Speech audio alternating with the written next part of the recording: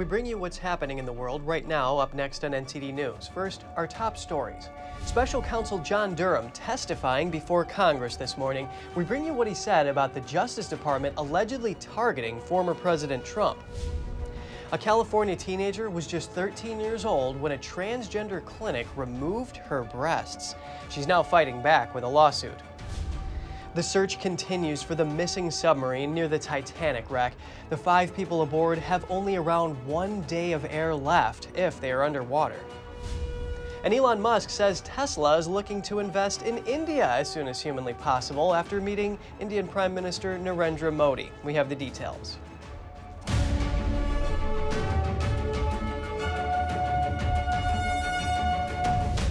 Welcome to NTD News Today. I'm Kevin Hogan. Our top news is that Special Counsel John Durham is testifying before Congress this morning. Durham recently released a report about the Justice Department allegedly targeting former President Trump. Here's what he had to say today. The findings set forth in this report are serious and deserve attention from the American public and its representatives. Let me just briefly highlight a few of those. For one, we found troubling violations of law and policy in the conduct of highly consequential investigations. Durham testified that such policy violations included an alleged difference in the FBI's treatment between Trump and former Senator Hillary Clinton, and the use of political opposition research in its investigation into Trump. Trump and many others say the FBI unfairly targeted him when it investigated alleged collusion between Trump and Russia. On May 15th, Durham released his report on the FBI's investigation. Republicans applauded the report, saying it proves Trump was right. Meanwhile, Democrats say the report shows the opposite, that the FBI didn't unfairly target Trump. Among those is Congressman Jerry Nadler, ranking member of the House Judiciary Committee. Mr. Durham never found what he was looking for. He cannot dispute a single conclusion in the Mueller report. He cannot prove a magnificent deep state conspiracy. And he cannot say that the FBI investigation into the Trump campaign's many ties to Russia never should have happened. Meanwhile, the committee's chairman, Republican Jim Jordan, says Trump was targeted and that it could happen to many others as well. Any one of us could be next. In fact, it's already started. Parents at school board meetings are terrorists. Pro-life Catholics are extremists. Even journalists aren't safe. Jordan says Republicans will stop alleged weaponization by making changes to the FISA Act. The act allows for intelligence gathering of foreign agents operating outside the U.S. However, it is often used on Americans in the U.S. We'll bring you a more detailed report on this morning's hearing in our evening news at 6 p.m., where you'll hear more testimony from John Durham. President Biden's son, Hunter Biden, has agreed to plead guilty to federal tax crimes, according to prosecutors. He also agreed to a special deal to dismiss a charge of owning a gun while using illegal drugs. We bring in a former prosecutor to break down the implications of this. Joining me now is Mark Ruskin, retired FBI special agent and former assistant district attorney in Brooklyn. Mark, it's so great to speak with you. Kevin, it's great to be here. Thanks for having me. What do you make of the timing of the agreement between Hunter Biden and the Justice Department? Well, clearly the timing is set in order to benefit the Biden re-election campaign. They're doing it now in order to be able to sweep it under the rug. You know, as soon as this is over, this very suspect plea agreement, the mainstream media is going to be saying, well, this is over, it's a done deal, now let's forget about it, well in time for the campaign to get going. Meanwhile, with the Trump prosecution that's going on, they've got it scheduled so it'll hit right in the middle of the campaign. So it seems like somewhat dubious timing for a impartial justice system to be utilizing. News cycles and public optics do play a big role in mirroring some of those concerns, as GOP presidential candidate Vivek Ramaswamy, who called the timing a joke and farcical. He says it's not an accident that it comes right after the Trump indictment and that it's the perfect fig leaf to pretend that no one is above the law while absolutely putting certain people above the law. Former ambassador to the United Nations, Nikki Haley, said the DOJ's plea deal with Hunter Biden raises further questions about a double standard of justice. Do you agree with this statement? Well, I would say it's even more than double. It's like multi-tiered, depending on who you are and what you're being prosecuted for. In this case, in particular, the one wonders, typically, I was a prosecutor as well as an FBI agent, and I've been involved with a lot of federal prosecutors as well. Typically, federal prosecutors will overcharge. They'll charge many more charges than are warranted in order to have some negotiating room, which is not really appropriate, I would suggest. In this case, the making of a plea agreement, typically a plea agreement is an exchange for something. There's no plea agreement. I've never seen plea agreements unless there's a offer to assist in an investigation in order to further the investigation against other subjects. So to have a sweet deal like this where you plead to misdemeanor charges is not typical at all, and suggests, as you're saying, that there's a special standard of justice in certain situations. Mark, I want to look at this from the other side now. Some news pundits are saying that since the DOJ did investigate Hunter and reach a plea deal with him, that shows that they're being aggressive on their part. Furthermore, legal experts are saying that people usually just have to pay a fine after paying their back taxes, and first-time offenders for these types of gun charges usually don't get jail time anyway. What's your reaction to this? Well, first of all, they don't get offered a deal like this when there's many, many other allegations to be investigated. We have the paintings, for example, that were sold, for huge amounts of money. Who sells paintings like that when they don't know how to paint and gets that kind of money? What's it really for? What are the other allegations that need to be investigated? So to suggest that that this was a fair deal in terms of and that normally there wouldn't be prison time is really a specious argument, I would suggest. Mark, really quick before we go here, some news analysts are saying that Hunter was simply let off and that anyone else would have been used as leverage to get the facts about the family's what some call suspicious activities. And of course, that ties in with allegations that Hunter was peddling influence through his work at Burisma and doing deals with companies connected with the CCP. So what do you make of this here? Well, I think that's exactly correct. I don't think this is over. This is an attempt to put closure on something which I don't think is going to close. This Justice Department has agreed to these minimal charges when there's apparently a great deal of deep water here, deep currents of other activity. So I would suggest that this is far from over, and that there is going to be, there's no such thing as a free pass. The federal prosecutors cannot agree to say, well, this deal covers every crime you may have ever committed in your life and are committing perhaps now that we don't know about. So I think this is going to go further. There's going to be more investigation, ultimately, perhaps under a different administration, and it's going to keep percolating. And this, of course, is a localized agreement. Mark Ruskin, retired FBI special agent. It is always great hearing your analysis. It's always great being here, Kevin. We're turning now to a desperate situation that has caught attention worldwide. The missing submarine in the Atlantic Ocean only has about 24 hours of air left. Crews are racing against the clock to rescue the 5 people on board. NTD's Andrew Thomas has the latest on their efforts. The U.S. Coast Guard is leading the massive search to rescue 5 people missing since Sunday. Their small submersible vessel named Titan was on a mission to reach the wreckage of the Titanic, but lost contact with its support ship in the North Atlantic Ocean. But then, obviously, with that water column being so thick, water isn't like a big bowl of water. It'll be stratified, have different layers of salinities and temperatures. So if the sub's in somewhere in that water column, it could be drifting around in a predictable way. The crew includes a pilot, a renowned British adventurer, 2 members of a prominent Pakistani family, and a Titanic expert. The Titanic is about 2.4 miles below the surface. As you probably know, most of the ocean floor hasn't been mapped, so we're not sure what's on the bottom. Best scenario, it's nice and flat and calm, like you see in the Titanic photos. You might have seen that recent photo mosaic. I think they've surveyed they did of the vessel, but it could be quite rugged. If the vessel is on the ocean floor, a rescue will be challenging. Super small, isn't it? Super thick, obviously, hull to try and for those water pressures, which are massive. I mean, a lot of submarines can't get that deep, so there's obviously been a super bespoke one. I think they've been bolted in, haven't they, as well? So Mike Reese was a passenger on board the Titan on a previous OceanGate mission. He's not confident about finding the crew alive.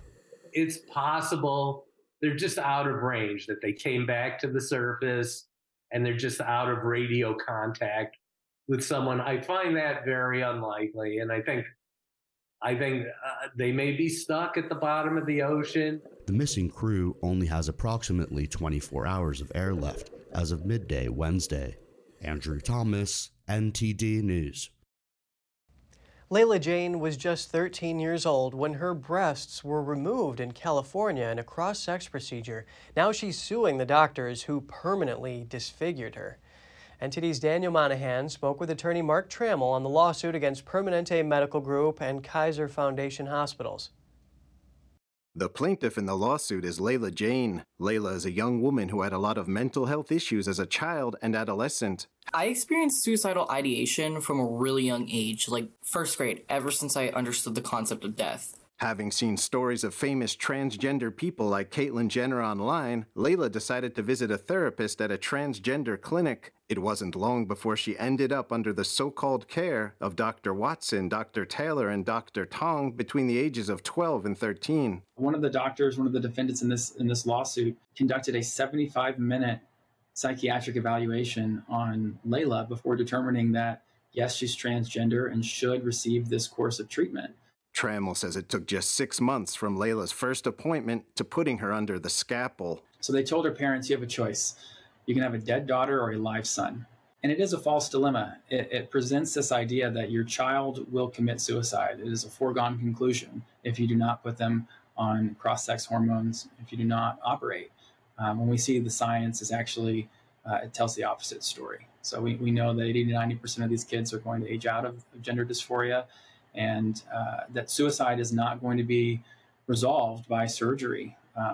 This surgery is certainly no salvation for these kids. Layla says little attention was paid to her mental health. I had nobody else looking at the mental side of things. I didn't have consistent therapy with the local therapist. That wasn't required, so I just didn't do it. The lawsuit says Layla was the child victim of ideological and profit-driven medical abuse. If the pharmaceutical companies are able to have a child on testosterone or puberty blockers at the age of 13, they're going to be on those drugs for the rest of their lives. So there's a lot of financial incentive for this stuff to happen. It further states that Layla was put on drugs like Lupron that are not FDA approved as a hormone treatment for kids with alleged gender dysphoria. We don't allow a 12-year-old to buy a cigarette or to even enter an R-rated movie, but we have doctors at Kaiser who are handing them their prescription pads and letting them have double mastectomies and go on Lupron and testosterone. Apart from permanent disfigurement, Layla also has a deeper voice, excessive growth of body hair, as well as other side effects of the testosterone given to her at just 12 years old. Whether she'll ever be able to have kids is unknown. Layla and so many other kids who have been through a similar experience are really, I think, being treated like human guinea pigs. The Dillon Law Group and Lamandry and Jana LLP filed the lawsuit in conjunction with the Center for American Liberty. When Layla wins her lawsuit and they're awarded damages, I think hospitals are going to reconsider this type of, barbaric treatment that they're administering on children. NTD reached out to Permanente Medical Group and Kaiser Foundation Hospitals, but did not receive a response by broadcast time. Daniel Monahan, NTD News. Coming up after the break, find out who the moderators will be for the first Republican presidential primary debate, which is scheduled for late August. A former CNN producer is sentenced to 19 years in prison for sexually abusing a minor. More in just a moment here on NTD News Today.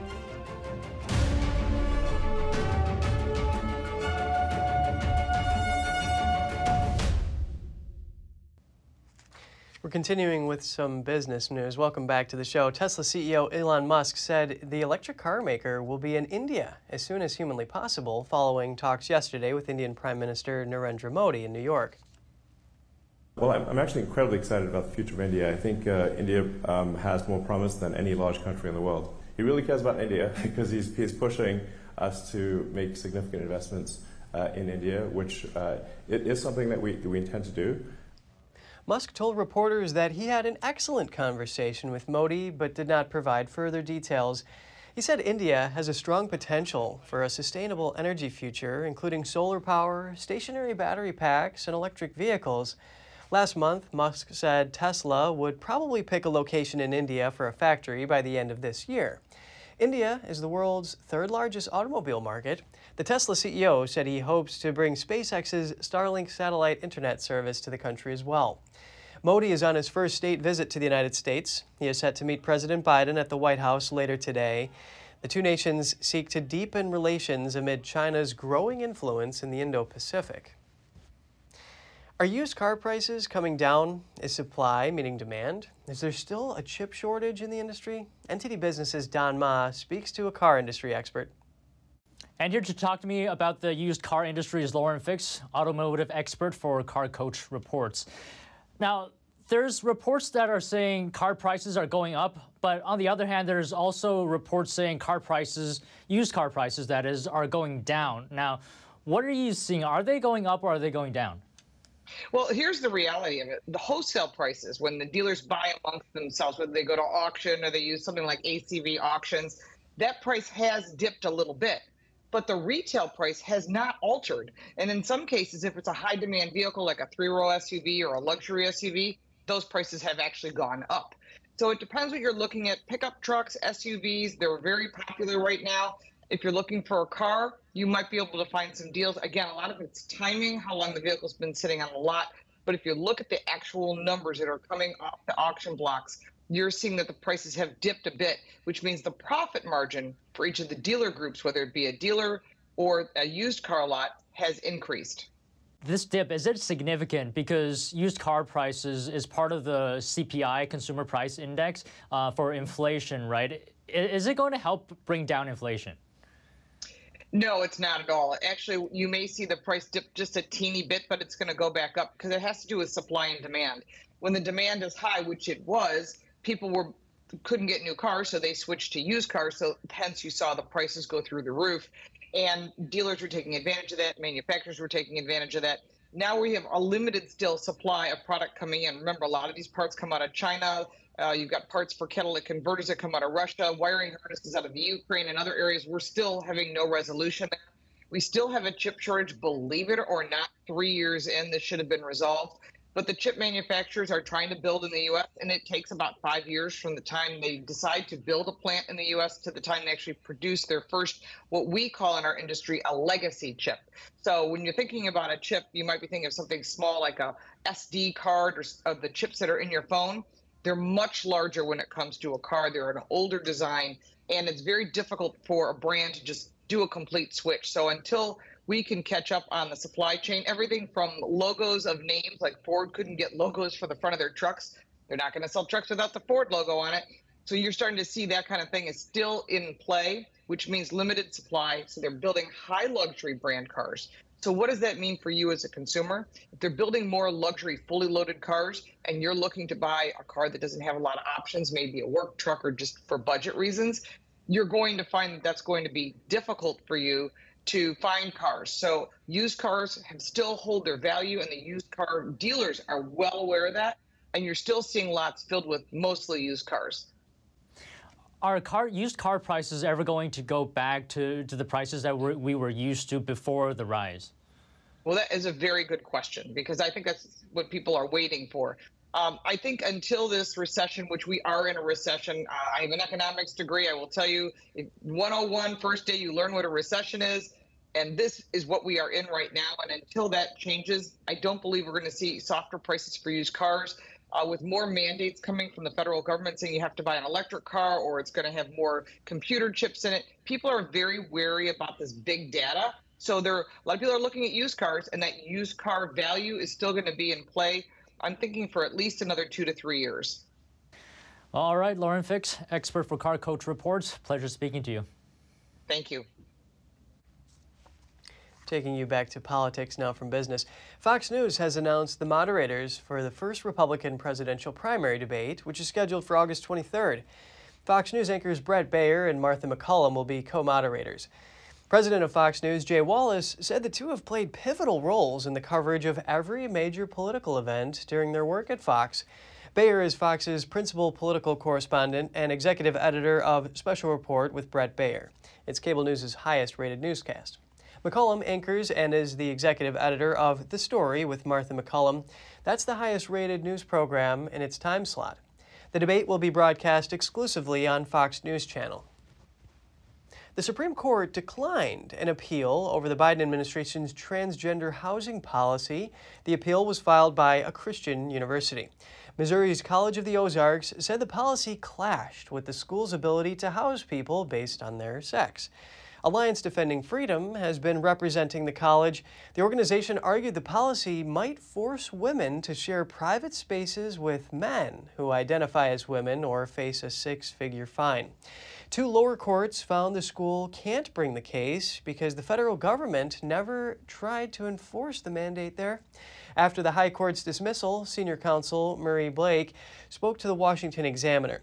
She said she hopes the Supreme Court will take up related cases to challenge what she calls the government's attempts to remove from law any real distinction between males and females. A former CNN producer was sentenced to 19 years in prison for luring a 9-year-old girl into illegal sexual acts. He pleaded not guilty in 2021, but changed his plea to guilty last December. John Griffin was a longtime producer for CNN's New Day. He was fired in December 2021 following the allegations. The indictment revealed that Griffin used messaging apps to communicate with people purporting to be parents of minor daughters. During that time, he convinced a woman to travel with her daughter from Nevada to Massachusetts, where he picked them up and took them to a ski house. It was there he engaged in sexual activities with both the woman and her 9-year-old daughter. The woman was identified as the girl's adopted mother. She was charged in 2020 with child abuse and other counts. In addition to the prison sentence, the judge imposed 15 years of supervised release for Griffin. A report shows a major increase in sexual abuse in public schools over the past decade. It blames the rise on officials not doing enough to hold perpetrators accountable. The report was issued by the Defense of Freedom Institute. It looked at federal data from 2015 to 2018 at over 97,000 schools across the U.S. Researchers found a 74% increase in rape or attempted rape at these schools, and from 2010 to 2019, complaints about sexual assault in K-12 schools more than tripled. The organization says in many cases, agreements between school districts and teachers' unions promoted hiding records of misconduct and sexual assault, and adds that union leaders influence state lawmakers and lobby against measures that would hold perpetrators accountable.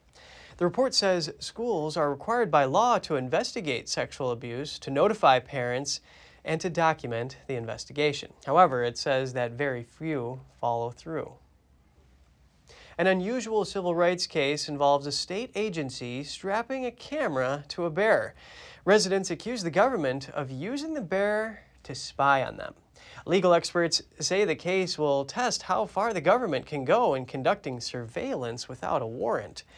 The couple allegedly targeted by the bear cam own land in Connecticut. Their lawsuit says the Connecticut Environmental Department caught a bear and put a camera on it. That was to catch the couple violating a town order to stop feeding the bears. The couple's lawyer said when you slap a camera on a bear with plans to use images captured by the bear, it's an agent of the government. The couple produced their own camera footage showing that the bear with the camera came within 200 yards of their property. The couple's lawyer says this indicates the government was spying and violating their rights. Just ahead, China hitting back at Washington after President Biden called Chinese leader Xi Jinping a dictator during a fundraiser. The German chancellor welcomes the Chinese premier in Berlin. They're both highlighting the importance of free trade, a move that has been criticized in Europe. We'll have the details for you soon when we return.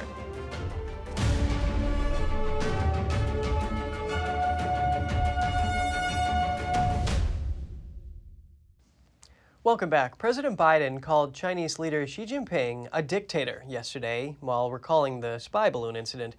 China said the comments are extremely absurd and irresponsible. Biden said that she was embarrassed over the recent tensions surrounding a suspected Chinese spy balloon that had been shot down by the Air Force over the East Coast. He told a fundraiser event in California that she got very upset as he didn't know the balloon was there. He said, "That's a great embarrassment for dictators when they don't know what happened." His comments come just over a day after Secretary of State Antony Blinken concluded a visit to Beijing that sought to stabilize U.S.-China ties. China's foreign ministry said Biden's comments violated the country's political dignity and amounted to public political provocation. And now to Europe, the German chancellor yesterday welcomed the Chinese premier to Berlin.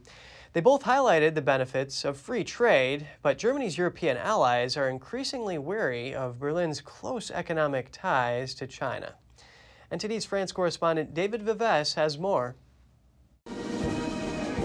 One step closer to China, one step away from Europe. German Chancellor Olaf Scholz and Chinese Premier Li Qiang on Tuesday agreed to support free trade after intergovernmental talks in Berlin. Scholz has come under fire for the talks, which critics say are not appropriate anymore given growing geopolitical tensions between the West and China. A German intelligence agency published a warning in a report on Tuesday. The report says China is aiming to obtain German technology to bolster its military. It also highlights the risk of cyber spying operations.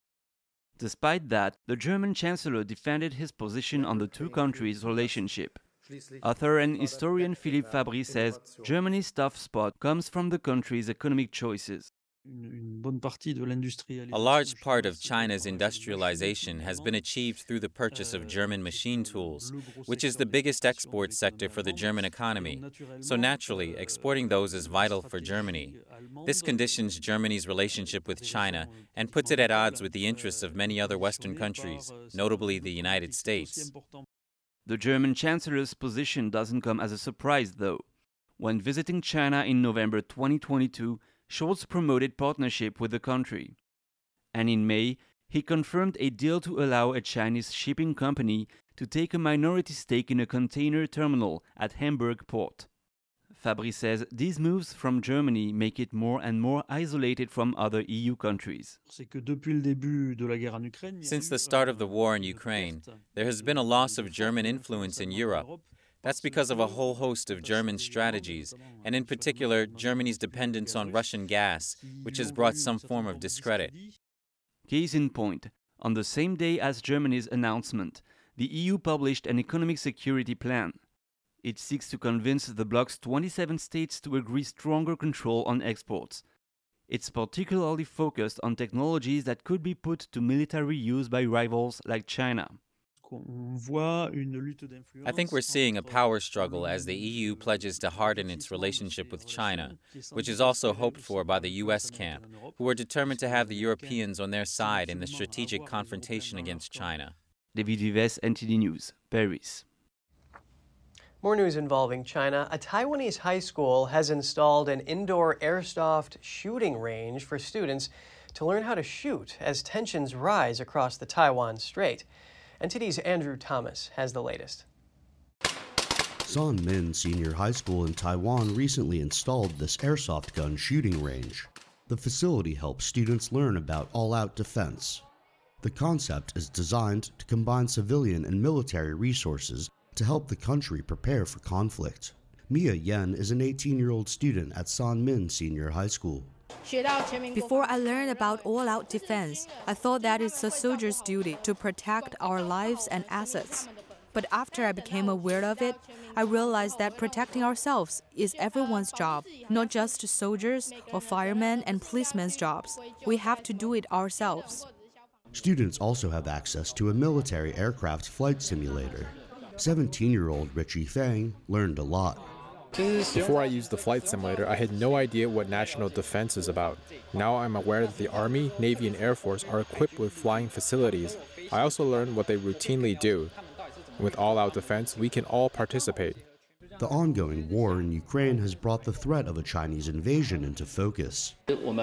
First of all, we want students to understand that national defense issues are everyone's job. You probably see on the news that there is a war in another country, but we must be aware of the potential danger. If such a situation happens in Taiwan, what are you going to do? But military analyst Jerry Song doubts the practical impact of the shooting range.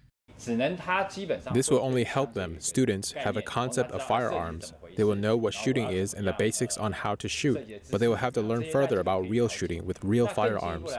I think this is only a beginning. China claims Taiwan and much of the South China Sea as part of its territory. The Chinese Communist Party has threatened to take the island by force. Andrew Thomas, NTD News.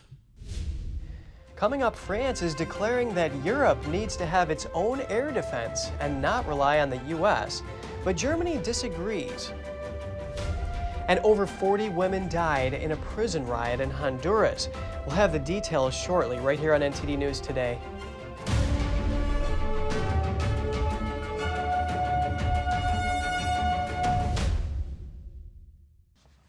Good to have you back with us. Ukraine is seeking just over $6 billion over the next 12 months to help recover from Russia's war. Ukraine's Prime Minister made the announcement today at the Ukraine Recovery Conference in London. NTD's Andrew Thomas has more. Thank you. Ukrainian Prime Minister Denis Shmyhal said the country has set an ambitious goal of securing pledges of $6 billion. Ukraine is seeking up to $40 billion to fund the first part of a Green Marshall Plan. The plan aims to rebuild its economy, including developing a coal-free steel industry. Our partners have already pledged $4.3 billion out of the total $14.1 billion needed for the rapid recovery for the next 12 months. But we still need another $6.55 billion.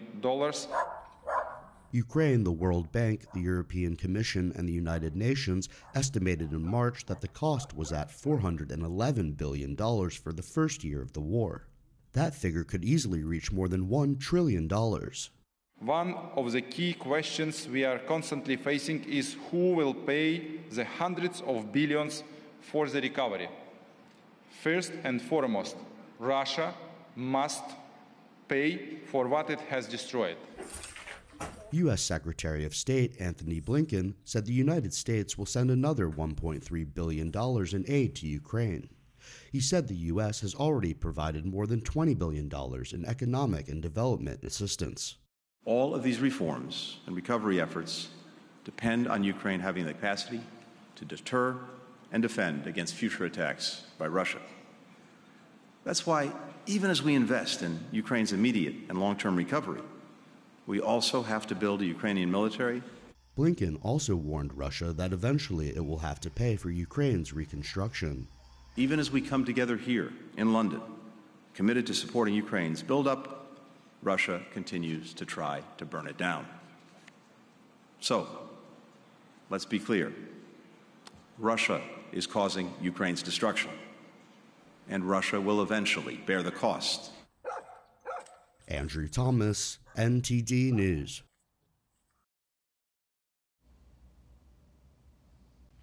French President Emmanuel Macron is calling on European nations to seek more independence on airspace defense and advocates against relying too much on the U.S. Macron said on Monday he had made some progress in convincing some of France's European Union allies to look at a more homegrown defense strategy. Officials from Belgium, Cyprus, Hungary, Estonia, and France signed a letter of intent for the joint purchase of the French Mistral air defense systems. Macron's move is in contrast to a German-led effort to jointly procure air defense systems from outside Europe. Germany's defense minister said his country is not convinced by the French initiative. The minister said Germany won't move away from a deal signed last year to purchase the Arrow 3 missile defense system, which partly comes from the U.S. and Israel. Influencer Andrew Tate today appeared at a court in Romania after prosecutors charged him with rape, human trafficking, and forming an organized crime group to exploit women. Tate was indicted along with his brother Tristan and 2 Romanian female suspects. They're under house arrest pending an investigation into abuses against 7 women. The suspects have denied the accusations. The Tate brothers, both former kickboxers, are the highest-profile suspects facing trial for human trafficking in Romania. Tate is a successful social media figure with more than 6 million Twitter followers. He was previously banned from TikTok, YouTube, and Facebook for hate speech. Tate has resided in Romania since 2017. He and his brother are dual British-U.S. citizens. Honduran authorities said a riot at a women's prison yesterday has left at least 41 dead. They said it was a gang-led attack in retaliation to their efforts to crack down on corruption in penal facilities. The riot took place at a 900-person prison about 12 miles from the capital, Tegucigalpa. Officials said most of the victims were killed in a fire, while others had been shot, stabbed, or beaten to death. The country's president said the riot had been planned by gang members with guards' knowledge. Xiomara Castro said she will take what she called drastic measures. Honduras has a history of deadly prison incidents. A prison gang fight in 2019 killed 18 inmates and over 350 died in a fire at a prison in 2012. Brazil has made a major bust, more than 30 tons of illegally obtained shark fins. Authorities said it was the world's largest confiscation of its kind. Some 10,000 shark were killed for that amount of fins. They were mainly of two species, the blue shark and the short fin mako shark. Both were added to Brazil's national list of endangered species last month. Officials said the fins were bound for export to Asia. Still to come, pigment making has been around for millennia and was recently classified in the UK as an endangered craft. We met with pigment maker to find out more. And in France's iconic Versailles Palace, the private rooms of Queen Marie Antoinette are reopening to visitors. So stay tuned for more on the royal curation when we return.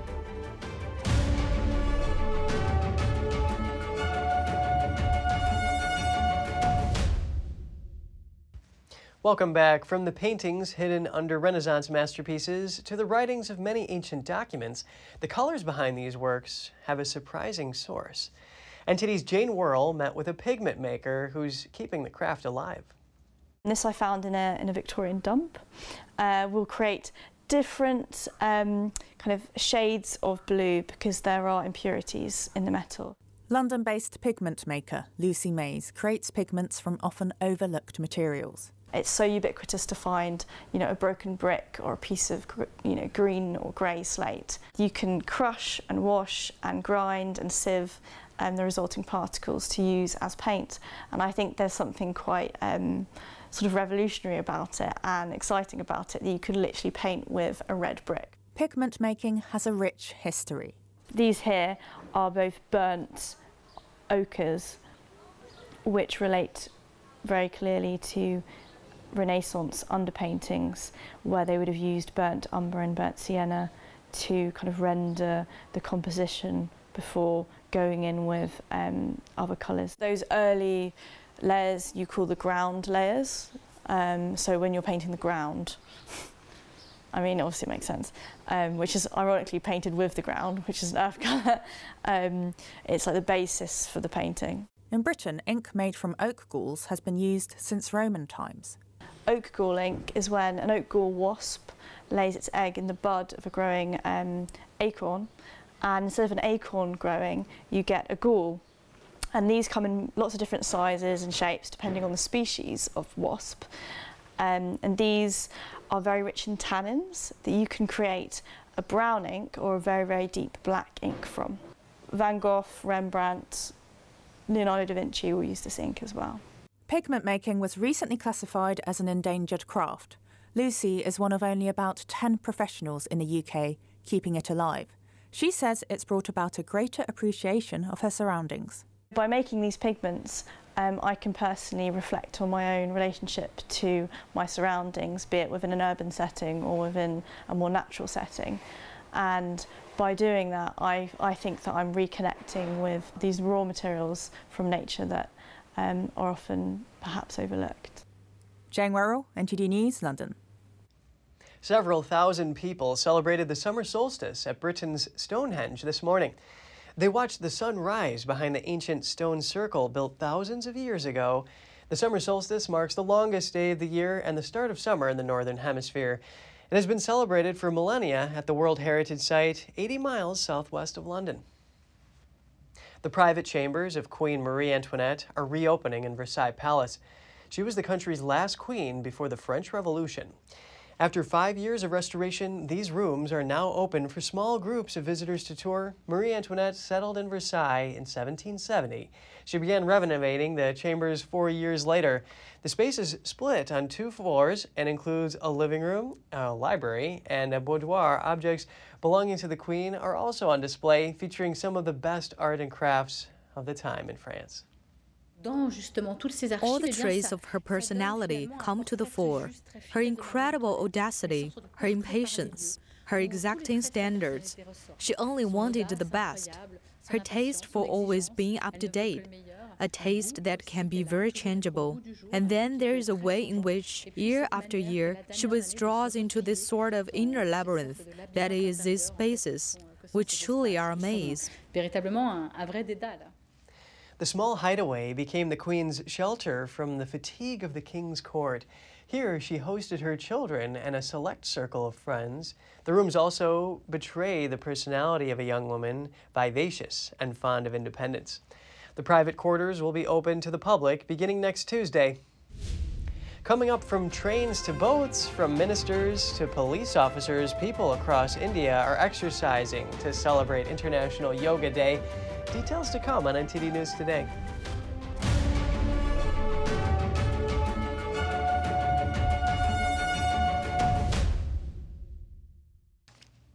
Good to have you back. Today is International Yoga Day. In India, the birthplace of this practice, people gathered to exercise in huge numbers to promote well-being of both body and mind. On board India's first homegrown aircraft carrier, the country's defense minister performed yoga among a group of health enthusiasts. Meanwhile, in a western city, ladies were practicing different yoga poses in the water. Police officers joined the exercises from the India-Tibetan border along with police dogs. The same scene unfolded on trains in Mumbai, as well as on some boats in local rivers. Elsewhere, people with disabilities were stretching their arms in wheelchairs. In 2014, the United Nations declared June 21st International Yoga Day. That was on the initiative of Indian Prime Minister Narendra Modi. Now, the date is marked by people all over the world. Women have unique heart health issues. However, the keys to a healthy heart are universal.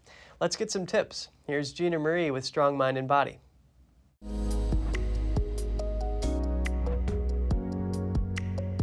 Men and women are different in many ways, and this applies to their hearts as well. For example, the female heart and some of its chambers are smaller by ratio than the male heart. Women's hearts pump faster than men's, but the male heart sends out more blood with each pump. Some of the chambers of the female heart are thinner, and the veins are narrower than those of males. When under stress, the female pulse rate rises and results in more blood being pumped. Among males, however, stress leads to constricted arteries and a rise in blood pressure. Women often feel acute pain in the back or upper abdomen, sweating, shortness of breath, and nausea. Sudden cardiac death is more common in men. Women are more likely to have heart palpitations. Heart attacks typically affect men at a younger age than women, and women usually take longer to recover from a heart attack than men. Diet and lifestyle changes are the first line of defense unless you are in an emergency situation. So here are 7 tips for both men and women.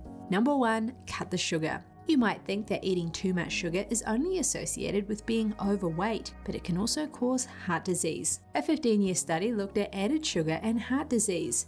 It found that individuals who consumed 25% or more of their daily calories as sugar were twice as likely to die from heart disease. That was compared to the people who consumed less than 10% added sugar. Number 2, adopt a healthy eating plan. According to both Forbes and US News and World Report, the top-rated eating plans for heart health are the Mediterranean diet, Ornish diet that's plant-based, and DASH. However, always do your own research. Number 3, get sufficient sleep. 7 to 9 hours of sleep every night is best for heart health and overall health as well. According to one review, insufficient sleep increases the risk of coronary artery disease and cardiovascular disease. Number 4, consider supplements. One of the best supplements for supporting heart health is aged garlic extract.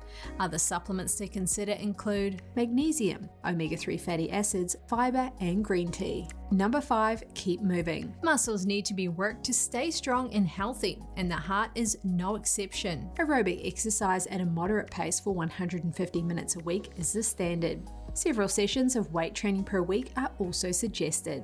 Number 6, eat in moderation. Overeating places a lot of stress on your heart as the digestive system steps up its activity. Eating too much can result in irregular, faster heart rhythms, which can result in a heart attack or heart failure. Number 7, manage stress daily. The American Heart Association warns that chronic stress can cause heart trouble. Stress can lead to high blood pressure and increases the occurrence of cardiovascular events. Practice enjoyable activities that reduce stress, such as meditation, walking, prayer, visualization, dancing, Falun Gong, yoga, Tai Chi, deep breathing, and journaling. And finally, be sure to get your blood pressure, heart rate, cholesterol, and blood sugar levels checked at regular intervals. That's all for today's program. I'm Kevin Hogan.